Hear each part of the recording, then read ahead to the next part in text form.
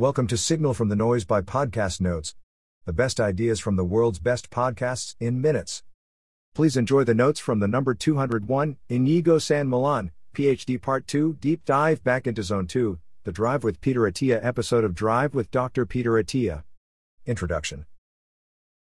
Insights from work with Tour de France winner Tadej Pogačar.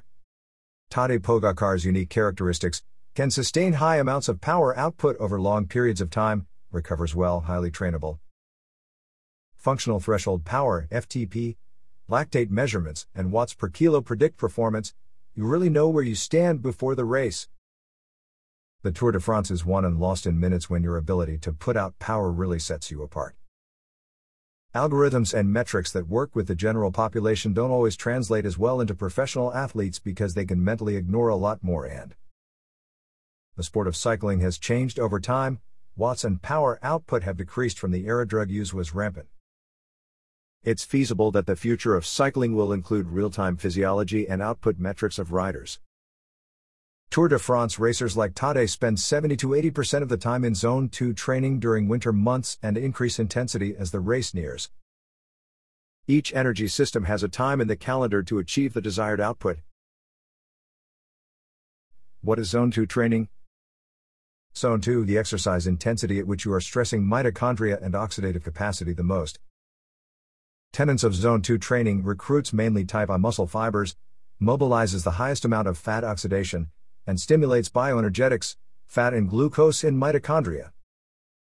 Lactate is the preferred fuel for most cells in the body. Lactate is oxidized in the mitochondria back to energy.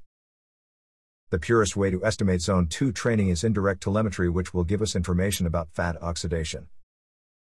Indirect telemetry: hook the device up to yourself, then ride a bike or machine and gradually increase the intensity, measuring VO2 and VCO2. Consumption of oxygen, production of carbon dioxide, which tells us total energy consumption, in kcal per minute. Ratio of VO2 and VCO2 tells us how much energy comes from fat oxidation and how much is glycolytic. In a more glycolytic state, a fatty oxidation state, you still consume oxygen but don't produce as much CO2. As exercise intensity increases, you need more oxygen, so VO2 increases, then you give off more CO2. You are recruiting type 2 muscle fibers, using more glucose for energy, consuming more oxygen, and produce more CO2. Mitochondria oxidize fuels differently at different exercise intensities. An elite athlete can still recruit slow-twitch muscle fibers at high intensities and rely on fat to produce energy, while the average person fully relies on glucose, instead of fat, to sustain the effort.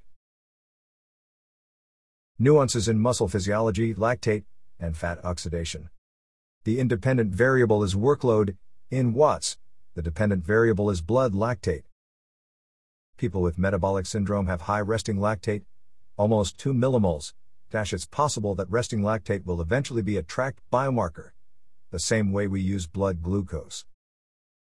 Once lactate exceeds 2 millimoles, you are leaving Zone 2 and entering Zone 3. A healthy person starts with lactate of about 1 millimole. An elite athlete starts at lactate of about 5 millimoles. The fitter the individual, the higher the absolute capacity for fat oxidation. The metabolic stress of an elite athlete is not the same as a recreational athlete or layperson at the same blood lactate. 2 millimoles of stress in an elite athlete might be higher than 2 millimoles of stress in the average person because of the intensity it takes the elite athlete to get to 2 millimoles in the first place. The lactate in the blood reflects mitochondrial oxidation. Someone with high power output who needs a lot of glycolysis to produce energy will produce lactate. Lactate is the byproduct of glycolysis. The higher the glycolysis, the higher the lactate. 2 routes of lactate: 1, from fast twitch muscle fibers to slow twitch muscle fibers. 2, export to blood. Every time you use glucose, you produce pyruvate. Every time that pyruvate will be reduced to lactate. No matter how fit you are, at some point, you have to produce lactate. When lactate can no longer be oxidized, it's transported to the blood. Insulin-independent glucose uptake is heavily dependent on fitness. Fit type I diabetics hardly rely on insulin to transport glucose to muscle. Tip for type I diabetics: do not inject right before exercise because it will increase your risk of hypoglycemia.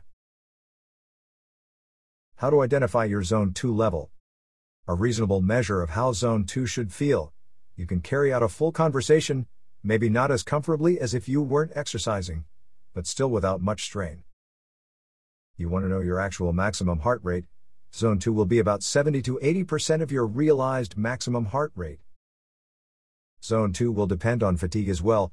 Heart rate variability will be lower on days you are tired or didn't sleep well. Heart rate variability is actually a strong indicator of how hard you should push or back off exercise. When you don't have enough glycogen storage, it's possible that adrenergic activity is decreased.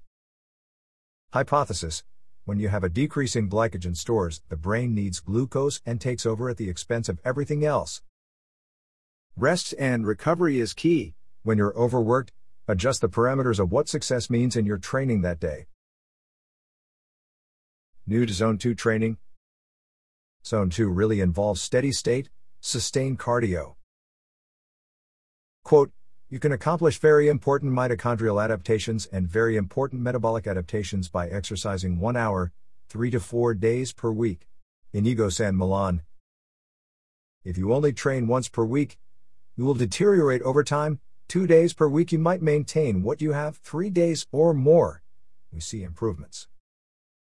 Ideal parameters of Zone 2, ideally train 1 hour 1.5 hours, 4x per week.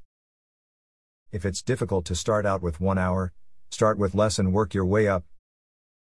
If you look at the workload of an elite athlete, most sessions are in lower intensity. It's not all about intensity and interval training. Incorporating other energy systems into exercise. 4 pillars of fitness: 1. Stability. 2. Strength. 3. Low anaerobic or Zone 2. 4. High intensity/anaerobic capacity. VO2 max is highly correlated with longevity. Longevity is also highly correlated with mitochondrial function and metabolic health.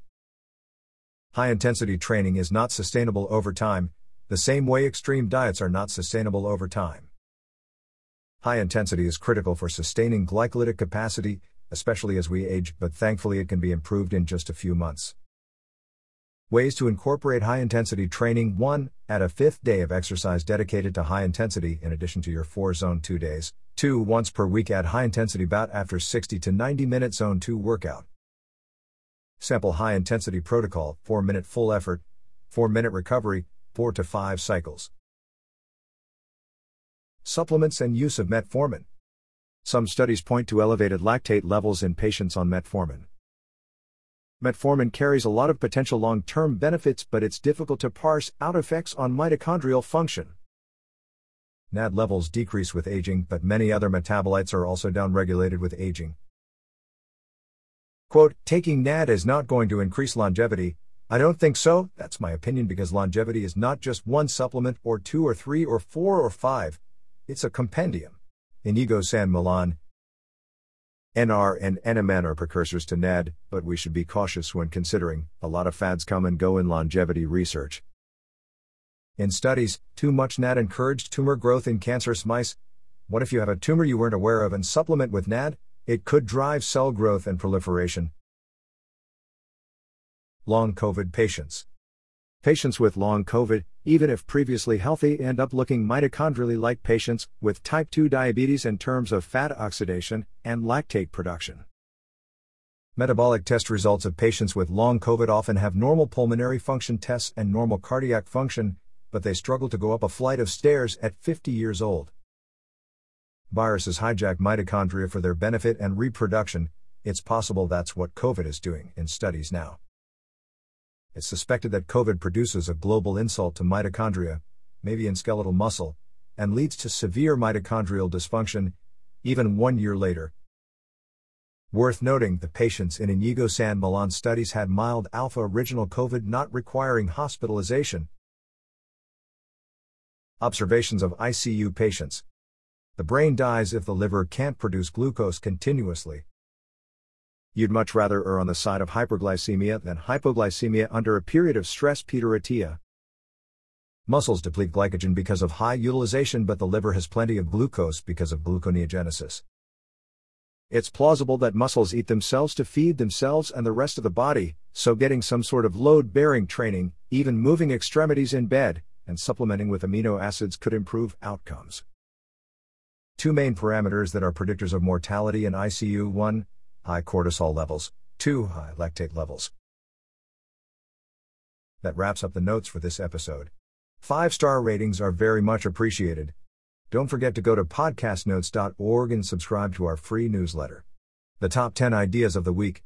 Every Monday.